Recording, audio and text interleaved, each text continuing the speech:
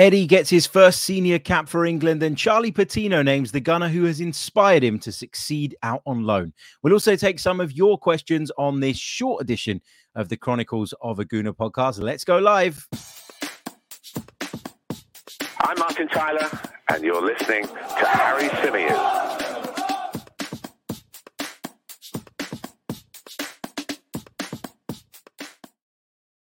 Hey, everybody. How's it going? Hope you're all good. Hope you're all well. It's day 6 of the international break, and now I'm kind of struggling. I don't know what to do with myself. Let me know in the comments what you guys are doing to get through this difficult period, shall we say.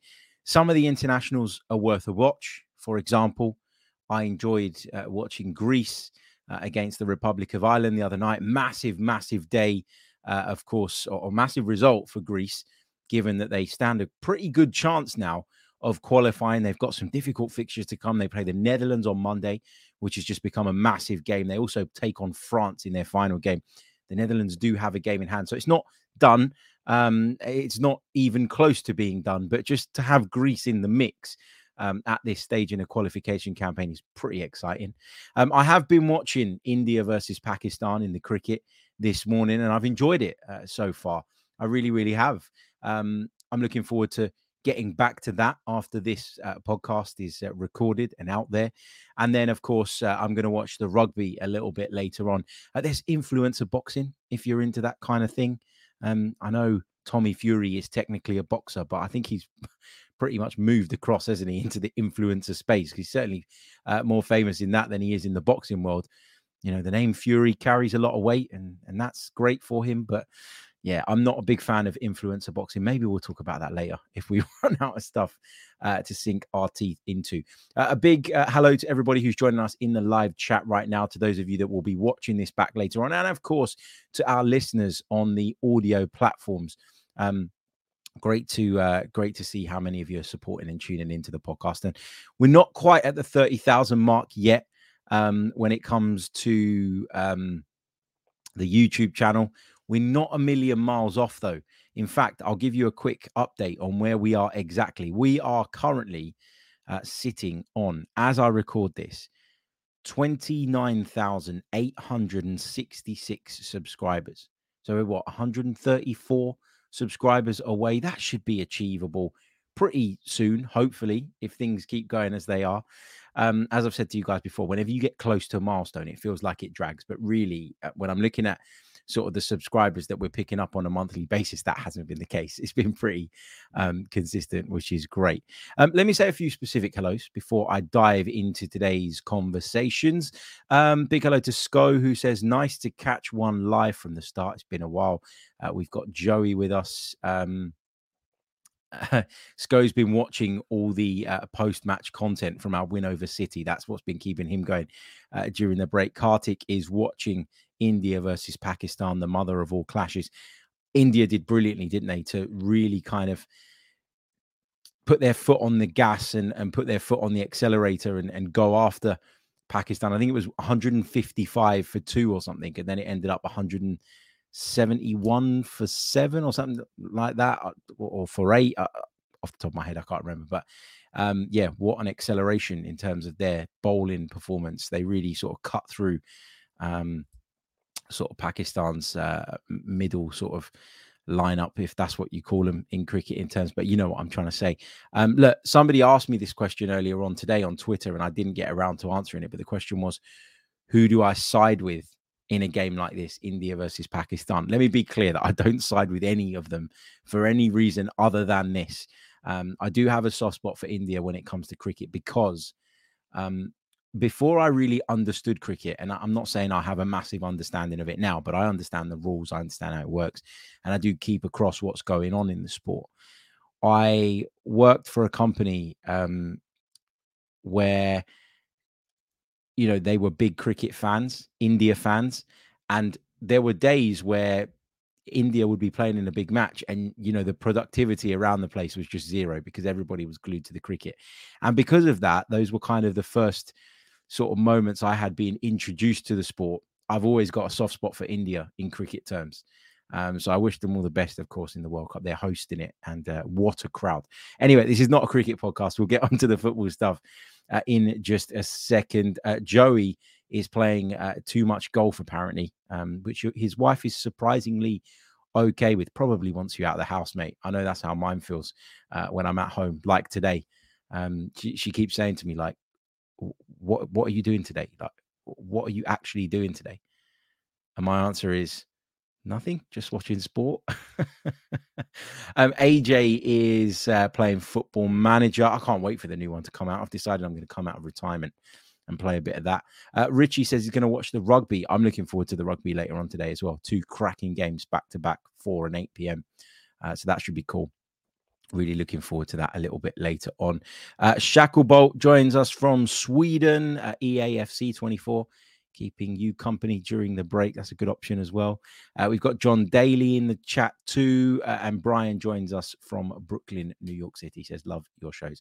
Thank you so much. Right, as I said, we're going to talk about Eddie Nketiah's England debut, England's senior debut, I should say. We're also going to discuss which gunner in particular has inspired young Charlie Patino, who currently finds himself out on loan at Swansea, but is building quite a reputation for himself. We'll also take a few of your questions a little bit later on in the podcast. Don't go anywhere.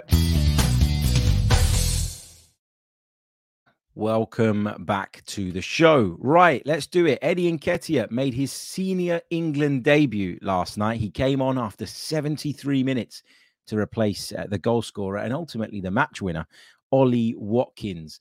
A proud moment for Eddie Nketiah, who's been a big part of the under-21s in recent history. Of course, he holds the record for the most goals scored at under-21 level for England. But he has had to be patient when it comes to opportunities in the senior side. I think it's really interesting because, you know, as his role at Arsenal has sort of, become more and more prominent in that, you know, we have lost Gabriel Jesus on a few occasions to injury, meaning that Eddie Nketiah has got way more game time than he probably would have otherwise. But also the fact that he's done quite well when stepping into Gabriel Jesus' shoes has put him in a position where, when you take that into account and the fact that he's the under-21s record goal scorer, Gareth Southgate couldn't ignore him anymore. And, you know, there'll be people that say, you know, he doesn't belong in the squad, and there'll be people that are adamant that, for example, Ollie Watkins is better and that, you know, Callum Wilson is better. And I think it's fair that you would put those guys in a slightly higher category than Eddie right now, because they play pretty much week in, week out for their sides. I know Wilson's game time has been impacted a lot by injuries, but also the arrival of Alexander Isak at St. James's Park. But I think, you know, when Eddie Nketiah is performing the way he is in a well-performing Arsenal side, as I say, it becomes impossible, doesn't it, to completely ignore him. You know, some would argue that he doesn't do enough for Arsenal. Some would argue that he's someone that we need to upgrade on. And I think international football and club football are two very, very different things. I just think that when you are someone that a manager of Mikel Arteta's profile, in terms of where his team are at the moment, are really trusting of, if the England manager just completely overlooks you, you start to ask questions, don't you? Gareth Southgate's got his favourites. He's shown that over the years in certain positions. Eddie Nketiah doesn't fall into that category. But as I say, you know, it was one of those where the noise was getting too loud. You're talking about people like, you know, Harry Maguire, who isn't even playing, being a big part of the England squad. And I know that's based on what he's done historically for the national team and all the rest of it. But when you think about what Eddie Nketiah is doing, which is covering Gabriel Jesus quite a bit, you know, he covered him pretty much over a 3-month period last season when he was out, and he did relatively well then. He's had to be called upon at the start of this season as well. And although we can all agree that Jesus brings more to the table, he has done, generally speaking, quite well. You know, he does score goals when the service is there. He does work hard for the team. Is he as intelligent? Is he as good a dribbler as somebody like Gabriel Jesus? I would argue no. But I don't know about you guys, but I'm proud to see Eddie getting his opportunity at national team level. Now, do I think that Eddie Nketiah is ever going to be in a place where he is England's number one centre forward? No, I don't. And I think if he was, England would be worried, wouldn't they, about the general quality in that position. He isn't on Harry Kane's level. You would argue that Ollie Watkins is better at the moment. You would argue that Callum Wilson would be a more viable solution as well for England. There was a time when Dominic Calvert-Lewin was a big part of the England squad. That's changed, obviously, over time. But yeah, I just think, for Eddie Nketiah, it must have been a huge relief to finally get that England cap. Now, yeah, I think as Arsenal fans, we should be proud of his journey, and we should be proud of the fact that he is where he is today. And all of these things, like getting a senior England cap, they add to the player's value. And we spoke yesterday and the day before about the striker situation, and we talked about whether or not we'd need to potentially move Eddie Nketiah on, and if it was the right time to do that. We talked about the idea of raising funds from Eddie Nketiah to be able to fund a bigger deal for a bigger and better striker. And as I say, things like this, things like Eddie being in the England senior setup adds to his value. The fact that he's homegrown helps as well. That adds to the value because clubs need X amount of those players.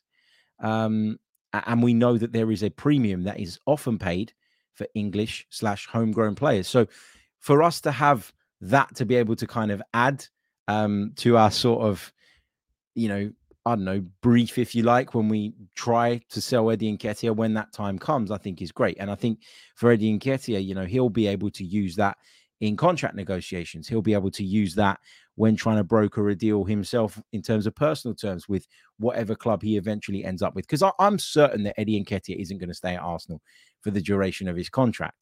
And I think at his age, he'd be, it's fine for him to stay for the time being. But at 24 years old, which is where he's at now, there will come a time pretty soon where he feels like he needs to be playing more and more and more. And he needs to be the main man in a side rather than the B option. I'd argue that for Arsenal to go on to the next level, they need to upgrade the B option, which leaves Eddie Nketiah, unfortunately, out in the cold. And I don't mean that in a horrible way. I think you have to be ruthless sometimes. I think you have to be honest about someone's level. But yeah, I mean, it's great for him. And he took to social media to sort of thank God for the opportunity that he was given. Clearly a really humble kid, clearly someone who wanted to take in the moment, given how hard he's worked to get there. And I'm buzzing for him. I really, really am. What I would ask, and I'm interested to get you guys' thoughts in the comments on this, is when you see him being selected for the England squad and then obviously coming off the bench and making his debut as he did the other night, is there a part of you that thinks that maybe as Arsenal fans, we give him a bit of a hard time? Are our standards so high right now that, we're entitled to give him a hard time? And if it's because the standard's high, is that necessarily fair on him as an individual? Maybe it's not. Maybe it's not. And maybe we do need to pay a bit more respect to Eddie Nketiah than what he currently gets. Because clearly, on a national team level, he is viewed as an option nowadays. And I think the more he plays for Arsenal, the more he features for Arsenal, the more he contributes. He's got a couple of Premier League goals already this season for the Gunners. The more he contributes, the more people will start to look at him, I think, through a different lens. And again, it goes back to this whole thing of sort of building up a player, not necessarily just because he's an option for you, but also the value in that can show later on when you go to sell a player. But I just think, maybe we do give Eddie a hard time. Maybe we do expect too much from him at times. And maybe we should just appreciate what he brings to the table. I don't know. But it gets you thinking, doesn't it? When you see him come on for England, you realize that he's hit a milestone moment in his career. And you think Arsenal have been a big part of that journey. And Mikel Arteta has been a big part of that journey in particular. But also, it's a testament to the work that he's done. It's a testament to the effort that he's put in and his humble attitude, which I think goes under the radar a little bit. I remember listening to an interview that he gave when he got the call up, because of course he got the call up, didn't he, to the squad ahead of the Scotland game. Now he didn't play in that, but I remember listening to an interview with him. I think it was on TalkSport, and he said, yeah, look, I'm just delighted to be here. I can't wait to kind of work with some really top forwards and some top players and just to kind of take things from them in training and, better myself. And, this wasn't a kid that had got there and thought, oh my God, I've made it now. I can sort of be, big-headed about it, or, that's it now. I don't need to try anymore. His first thought in his mind was, right, How can I take something from this experience to make me a better player? So, yeah, I think he's a really good lad, really humble lad, and I'm delighted for him. Okay, Sco says, Harry Kane is obviously far ahead, but I don't know if it's a big difference between Eddie and those that you mentioned, i.e. Watkins and Wilson. Hard to tell unless he moved clubs and played week in, week out with tactics that suit. That's a really, really good point. You know, that is a good point. I am not sitting here saying, before people start jumping on my back, that Eddie Nketiah is as good as Ollie Watkins, who I think has proven himself in the Premier League over a number of seasons now. But again, you know, it goes back to your point. He is playing regularly. He is the main focus, the main man in a sort of good Premier League side, rather than being a bit part player. And a lot of players need rhythm. A lot of players need to be playing week in, week out to show their best. I think that's a real thing in football. I think there are certain players that have this knack of being able to come into games off the bench, you know, in rotational situations and deliver. But I think generally speaking, it is better for a player when they're playing week in, week out in order to be able to find their rhythm, but also build on confidence. You know, and I think when you are a sub and you're someone who gets limited opportunities, you can suffer from a bit of sort of anxiety and this sort of feeling that you need to prove yourself really quickly every single time. So, for example, you come off the bench on 81 minutes. All that's going to be in your head is, I need to take this opportunity. I need to prove that I shouldn't be on the bench next week. I need to deliver. I need to give the manager something to think about going into next week's training and then leading into the next game. But realistically, what are the chances of you impacting a game with 8-9 minutes to go? Like, how likely is it that you prove to be the match winner? How realistic is it to expect that from someone who comes on so late in a game and comes on cold?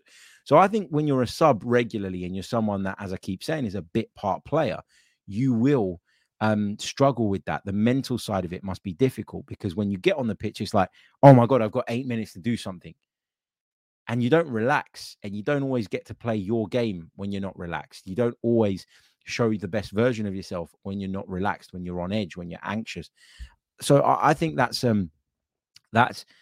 something you have to factor in when you judge players that don't play week in, week out from minute 1 to minute 90, and compare them against players that do that, know in their own minds that they'll be playing week in, week out, and you know, and have that confidence as a result of that.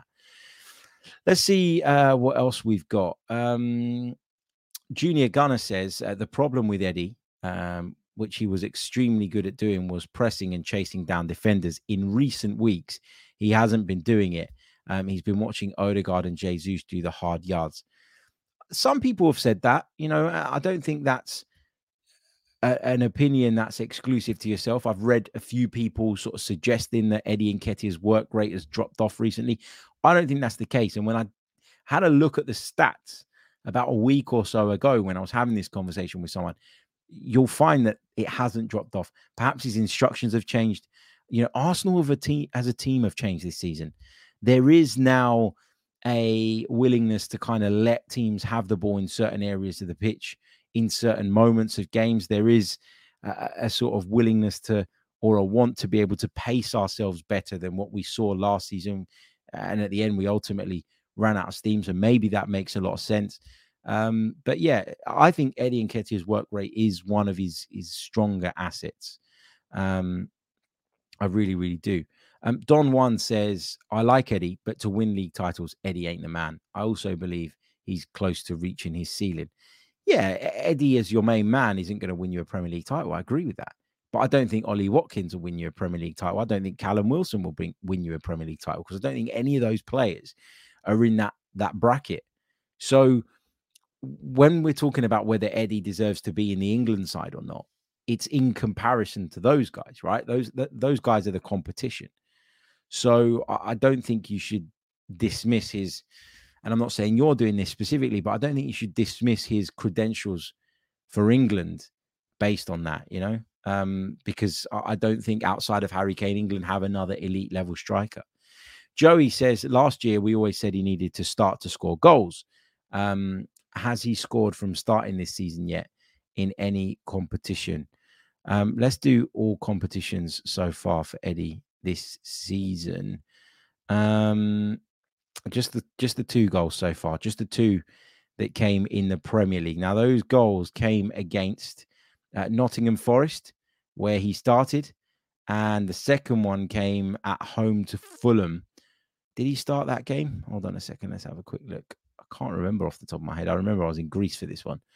And I remember it spoiling my evening, the fact that we couldn't get all 3 points that day. No, he didn't. He came off the bench in that one. If you remember, Arteta played Havertz and Trossard, didn't he, with Saka and Martinelli. So, yeah, I think in the past we've said that. You're right. But I still think this season it's a pretty small sample size to be judging people on too deeply, basically. John says, I think Eddie's attitude is the reason why he's still at the club over Balogun. The whole side of him seems humble, and he seems like he's got good people around him. Agree. Yeah, agree with that. That's a really good point. But anyway, congratulations to Eddie Nketiah, first senior England cap, and hopefully that's the first of many for him. We're going to take a short pause, and when we come back, we're going to be talking Charlie Patino. Don't go anywhere. Welcome back along to the Chronicles of a Gooner, the Arsenal podcast, part of the 90 Min football family. As ever, I'm your host, Harry Symeou. It's the international break, day 6 of the international break, to be specific. And as I said right at the top of the program, I am struggling now. I really, really am. I asked you guys at the start of the show, let me know what it is you're doing to keep yourselves busy, keep yourselves occupied during this, no doubt, difficult period. Right, let's talk young Charlie Patino, who's currently on loan out at Swansea, and he's been speaking to Mail Sport. And I thought this was a really, really good read. Of course, Charlie Patino's only made 2 senior appearances for the club, but he's much, much loved, isn't he, by the Arsenal fan base. Homegrown players, I guess, tend to get that, but there seems to be so much belief in the talent that this young man possesses. And I know I've been on the receiving end of criticism when I've said anything even remotely critical, even if it was constructive, about the 19-year-old. As I say, he's currently on loan at Swansea in the Championship, and he's hoping to do enough to convince Mikel Arteta that there's a place for him at Arsenal beyond this season. 1 goal and 3 assists for Charlie Patino in the Championship so far this season for the Swans, who are down in 12th place. We're 11 games, of course, into the Championship season. I would ask the question, given that he's left-footed, is he sort of the number 8 that we're crying out for on that left-hand side? I'm interested to get you guys' thoughts on that. I would say that he's quite similar to Fabio Vieira in that I'd prefer to see him in advanced areas than defensive areas. So I would argue that he doesn't give us much more balance than Vieira would as an option, for example. Is there a lack of strength when it comes to Charlie Patino? I would argue that that's been maybe his weakness and one of the factors that has prevented him getting more game time at Arsenal prior to a couple of loan spells. The Championship, though, you'd think would see to that, wouldn't it? And at least put that to the test, toughen him up a little bit. His comments in this interview given to Mail Sport, I think were really cool. I thought that he came across as really mature. He came across as really, really interesting. And Arteta, who's a big sort of believer in, if the attitude's right, then eventually the player will get there. I think will have picked up his newspaper this morning with his morning cappuccino or whatever it is that Mikel likes to drink in the mornings. And I think he'd have been reading this and he'd have been sort of quietly pleased by it. It's such a mature interview, and I'll give you some of the kind of highlights from it. When asked about, obviously, his time at Swansea, he said, I want to keep racking up the numbers and helping the team to get as high up as possible. Swansea's a massive club, has a big history. We were in the Premier League not so long ago, and we want to get them back to where they belong. He said, I remember at Blackpool last year playing against them. It was the toughest game I've ever played in. So to be playing for them this season is really just an amazing feeling. Training with the Arsenal first team every day has helped me develop on and off the pitch. It made me really confident. I kept going back and it felt like I was a part of the first team because I was learning under them. They've got some real leaders like Odegaard, like Bukayo Saka, who's come up through the ranks, and getting advice from him and Smith Rowe has been really good for me. When I first went over to train with the first team, Emil, Eddie, Bukayo, they came over to me, put their arms around my shoulder and just said, enjoy yourself, play with a smile on your face and just express yourself. So Charlie Patino clearly values the experiences that he's had training with the Arsenal first team. He will look at people like Bukayo Saka, like Emil Smith-Rowe, like Eddie Nketiah, as he's mentioned, as inspiration. They are players that have been on this journey. Eddie Nketiah went out on loan. Emil Smith-Rowe went out on loan. Bukayo Saka's route was a little bit more direct into the first team. But even that, I think, was as a consequence of injuries that we had, and we had to throw him into various different positions, which, he just succeeded in right from the off, which is brilliant and a testament to what a player he is. But, reading this interview, and I have to say, when Charlie Patino was sort of being talked about during the summer, I was very much of the opinion that this would be the end of sort of Charlie Patino's Arsenal career, that he'd leave, he'd go off to Swansea and probably never return. But just reading this interview, my mind has changed in that I at least believe now that he really does have aspirations of returning to Arsenal. And I really believe that, if he continues doing all the right things, he'll be given that opportunity. Mikel Arteta's shown before that, somebody going out on loan doesn't mean it's the end of them. There have been examples of players, of course, under him that have gone out on loan and never returned. But I think if he believes in you and if he sees the improvement, then he will be more than willing to welcome Charlie Patino back into the fold and back to our football club, at which hopefully he can then push on. As I say, the homegrown factor is massive. He's well loved by the Arsenal fans. He's really popular for someone who's only played twice for the first team. And I think, he's someone that the fans are willing to do well, but he's got an opportunity now at Swansea City to show what he can do, to develop physically, which I think is the biggest sort of weakness. I would say, maybe that's a harsh way of putting it, because you can't really help how you're built and all the rest of it. You can work on it to a degree, but a lot of it is, of course, genetic. But I think that is the thing that I've always looked at with Charlie Patino and thought, if he could just improve there, if he could just make himself a little bit more physical and be able to put himself in a position where he can withstand some of the challenges that he's going to face and some of the demands of those duels that you get in the Premier League week in, week out, then there's no doubt about his talent on the ball. There's no doubt about what he can do with the ball at his feet. So, I've always felt like that was kind of the missing piece with him. And I always think it's a great indicator of someone's attitude and whether or not they have the right attitude to succeed, when they themselves understand what it is that they need to improve on and are focused on that and are willing to do whatever it takes to rectify that particular aspect of their game. He said physicality is one of the main aspects I want to improve. I go in and I do extra recovery, extra gym sessions to better myself as a player. I think it's important because if I want to step up and be a Premier League player, the games are a lot quicker now, and you have to be ready for the 1v1 duels and battles that happen all over the pitch. So to read that from Charlie Patino makes me think, great.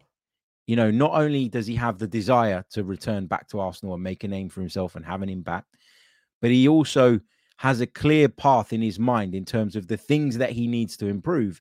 And he's willing to do whatever it takes, whether that be extra gym sessions, extra recovery sessions, to make sure that he's on that clear path towards where he wants to be. And listen, if Charlie Patino does all of those things and improves in all of those areas and still doesn't get an opportunity at Arsenal, then, that'll probably be quite difficult for him to swallow.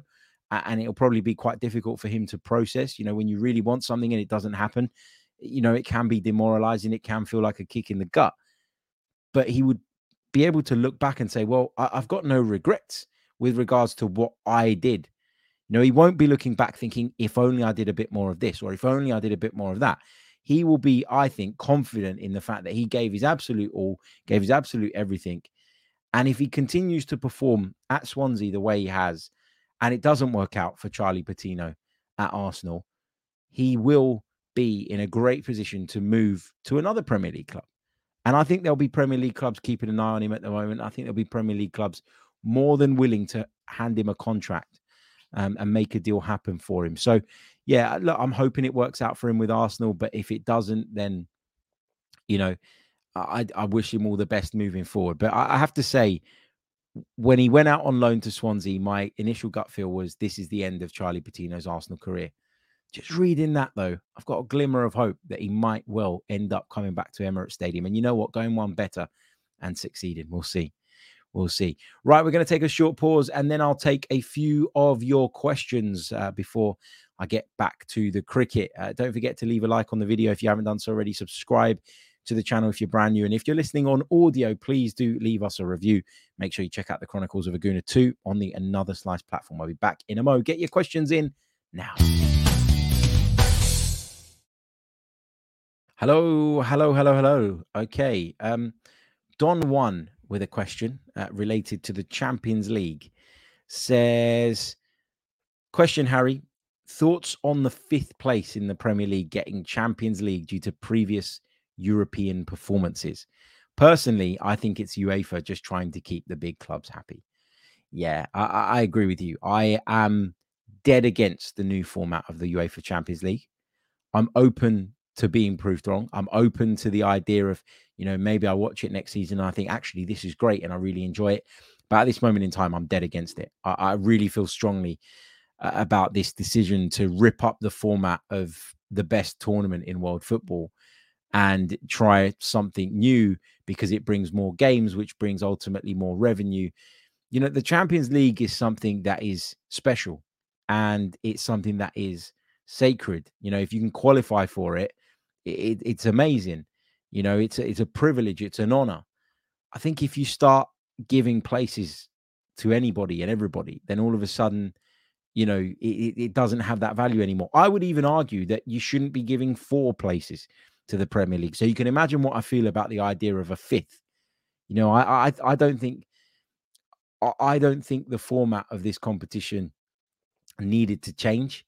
And I don't think some of the changes that we're going to see, i.e. extra places given as a result of that change in format, are something that I can get behind. So I'm dead against it. And you're right. It is from UEFA to get more big clubs in it, to get more games, to get more money, all the rest of it. I just, not keen. Not keen. Angel Hernandez says, do you think Nketiah still has room for improvement besides experience, or has he reached his peak? I think at 24 years old, you have to say, or you should say that, you can't rule out further improvement. But whether that improvement will be enough to take him from being a good striker to an elite striker, I don't know, is my answer to that. I think that he is someone who has, as we've touched on earlier on, the right attitude, a lot of good attributes. But yeah, you do wonder if he's kind of reached at least close to his ceiling. You never want to say never with regards to improvement for someone that's 24 years old. But, you have to go by what you've seen so far. And based on what we've seen so far, you can't put your hand on your heart and say, yep, he is just kind of one of those players that's sort of bubbling under the surface and eventually he's just going to go pop and all of a sudden he's going to be great. Great question. Thank you. John says, do you think we should send Patino to Luton? Sambi got injured. Also, they're getting players like Townsend, Barkley, and past it players. Luton are just going to do whatever they can to try and make a fight of staying in this division. I don't believe they will stay in the division. I believe they'll be relegated. I almost think that it's pointless sending players on loan to clubs like that. I don't really agree with Sambi Lokonga going there. I couldn't understand why Sambi Lokonga thought that would be a good move, why Arsenal's loan officers thought that would be a good move. It feels to me like it's with Sambi Lokonga, it's kind of one of those, well, this is not going to work. So let's kind of throw him on the scrap heap and he has to go somewhere. So let's send him to Luton because they're the ones showing interest. To me, he's got to be somewhere where he can play his game. And I don't think he'll be able to play his game at Luton Town. I just don't. So yeah, I don't think that loan move was a particularly good one. And again, the same with Patino. I think he's better off going to a club in the Championship that will try and play football that suits his game. Obviously, he gets to sort of experience the physicality and all the rest of it. But, it's better that he's at a club that suits his game than he is at a club like Luton Town, who are probably going to bypass the midfield a lot. So, yeah, I wouldn't have sent Patino to Luton and I wouldn't have sent Lokonga there either, to be honest with you. Trini Guna says, hi, Harry, question. I've been hearing comparisons made between Kai Havertz and Dimitar Berbatov in terms of their play. Do you think this has any validity? Well, I think, Dimitar Berbatov technically was superb. And I think that Kai Havertz is widely thought to be really, really strong technically. And that's part of the comparison that's made. I think another part of why this comparison is made is because they both have this kind of languid style where they sort of walk around the pitch at times. And it's very easy to look at them and go, they're lazy, but actually they're not. And the statistics disprove this notion or this idea that they're lazy. So I think I can understand why that comparison is being made. They've both got history with Bayer Leverkusen as well. But in terms of how they are as players, I think there are some significant differences. But I get why people are making that comparison. As I say, the Leverkusen connection, the fact that both of them have been accused of not really doing much at times in football matches, although Berbatov's outputs were far superior. But it's more about body language and style. And whenever people say, oh, that languid, kind of lazy looking style, one of the first players I think Premier League fans think of is Dimitar Berbatov. And so I think that's why we are where we are with that. Jorn Helga Magnussen says Nusa has been a game changer in Norway's 3 matches and has made a huge impact. Should Arsenal take a look at him? Arsenal should certainly take a look at him, because everything I've read and the highlights I've seen around this young man are really, really encouraging. I'd be lying if I'd said I'd watched a lot of him live. I couldn't bear to watch Cyprus play Norway the other night because I knew Cyprus would get absolutely trounced, which they did. But, I've read a lot of positive things about this player. Look, Martin Odegaard is our spy in the Norwegian camp, right? And you'd hope that he'd be feeding back whatever needs to be fed back to Arsenal Football Club should they decide to take a look at this player. But yeah, for me, it's one of those where I don't really want to go too far on in terms of commenting, because I'd be lying if I said I knew a lot about the player. But it's certainly a name that has caught my attention in recent times. So yeah, why not consider it? Don One says, a question, Harry, how are you finding life at TalkSport? And I agree with what you said. The media are overhyping Ange. See, like, I love being able to work on the radio, right? It's a privilege, and I'm so grateful to TalkSport for all the opportunities they give me and stuff. And I'm doing the show on Fridays over on TalkSport 2, and I'm getting to do other bits and pieces on the main station as well. Doing the morning paper review tomorrow, bright and early, 7 a.m. I think we're on air. So that's great, and I love it. And I know that TalkSport's not everybody's cup of tea, but just because someone else makes wild comments, it doesn't mean that I need to. I'm going to go on there and I'm going to tell you what I genuinely think. I'm not trying to be clickbait. I'm not trying to be that guy. When you see TalkSport videos come out on YouTube, often they are playing the game, right? They're trying to drive as many clicks to a video as possible. And if you watch the video that they released of me yesterday, you'll know exactly what I mean. I'll read you the title of that video now, because this has got me quite a bit of stick from the Tottenham Hotspur supporting population. I actually did a commentary on Tottenham's game at Luton last week for BBC London Sport, and I was really complimentary of Spurs because I thought in the first half in particular, they were great. They were really, really good that day and deserved the plaudits. They didn't continue that in the second half, but that was probably more so a consequence of the fact that they were down to 10 men and all the rest of it. But if you read some of the comments on this video that TalkSport put out, you would think that I sat there and slagged off Ange Postecoglou for ages, and I didn't. Like, we spent most of the 8 to 10 minute section talking about Arsenal, and then at the end, when asked about Ange Postecoglou, I said, look, I think he's done a wonderful job on the pitch. I think he's done a great job on the pitch. I think there's so much for Tottenham Hotspur fans to be excited about at this moment in time. But I do feel like the media seem to hang on his every word at the moment. And I do feel like he says some things that if another manager said them, if Mikel said them, if Pep said them, if Jurgen Klopp said them, they would be taken in a different way. For example, when he was asked that question about fantasy football, which personally, in my opinion, is not the right question to be asking him anyway. And he kind of said, well, you can do what you want, mate. Like, if any of those other managers I mentioned said what Ange Postecoglou said in that tone, it would be seen as rude, prickly, all the rest of it.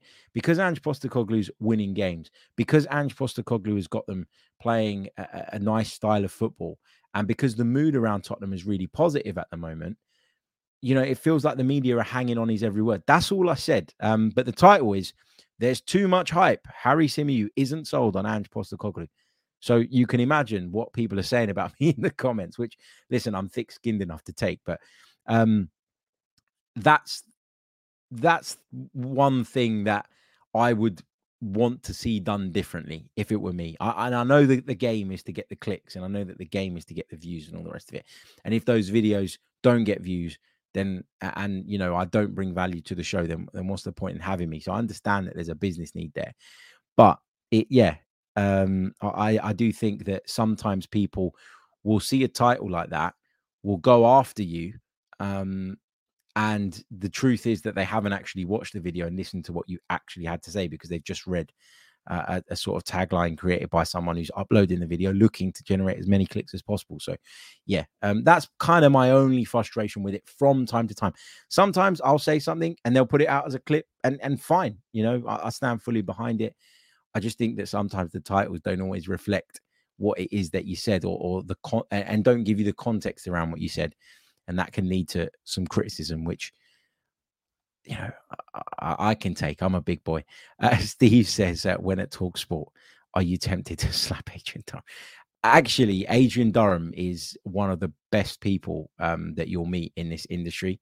And I know that, you know, he'd go on the radio and wind up Arsenal fans and all the rest of it. And I used to bite at it as well myself, and used to get really wound up. But he's a top guy. He's like an encyclopedia of footballing knowledge. And there's been a few games where I've been working for BBC London, and I've been sitting 1 or 2 seats down from him, and he's doing the sort of around the grounds bit, presenting that on TalkSport. To be able to do that the way he does, make it sound so seamless, and have the knowledge that he does around every single fixture that they're covering, I think is incredible. So as a broadcaster, I've got loads and loads of respect for him. And as a man, I've got respect for him as well, which I wouldn't have said to you before I came across him, you know, on a sort of personal level. And I don't know him very, very well. And, you know, we say hello and all the rest of it. But, you know, from what everyone tells me as well, you know, he's very, very well regarded. He is a bit of a wind-up merchant, as is everybody on TalkSport, you could argue. But, my opinion on him has certainly changed for sure. Right, I am going to leave it there. Thank you all so much for joining me. I'm going to get back to the cricket. Hopefully, as I say, I've got a sweet spot for India. So hopefully they can see this through and go and win the match against their fierce rivals, Pakistan, in what remains of today's game. I'll catch you all possibly tomorrow. If not, then Monday. But yeah, stay safe. Have a great day. Try not to be too bored with the international break. Taking some other sports is a great opportunity to do that, isn't it? You know, cricket, rugby, as I mentioned, there's influencer boxing tonight, if you're into that kind of shit. I think there's proper boxing as well a little bit later on into the night, but I'm not sure I'll be staying up for that. But anyway, I'll catch you all soon. Thank you so much for joining me. As always, have a great day. Goodbye. I'm Martin Tyler, and you're listening to Harry Symeou.